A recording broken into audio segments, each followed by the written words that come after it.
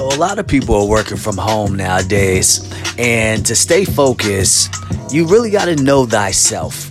So are you better at waking up in the morning, getting to what you need to handle, which is your business? Or are you a person who stays up 2, 3, 4, 5 a.m. in the morning putting in that work? See, some of us, we're night owls. Not everybody's a morning person. So you got to figure out, what is your day going to look like from 9 a.m. to 11 a.m. or from 2 a.m. to like 5 a.m. Whatever that is, you want to make a list and then create a home office.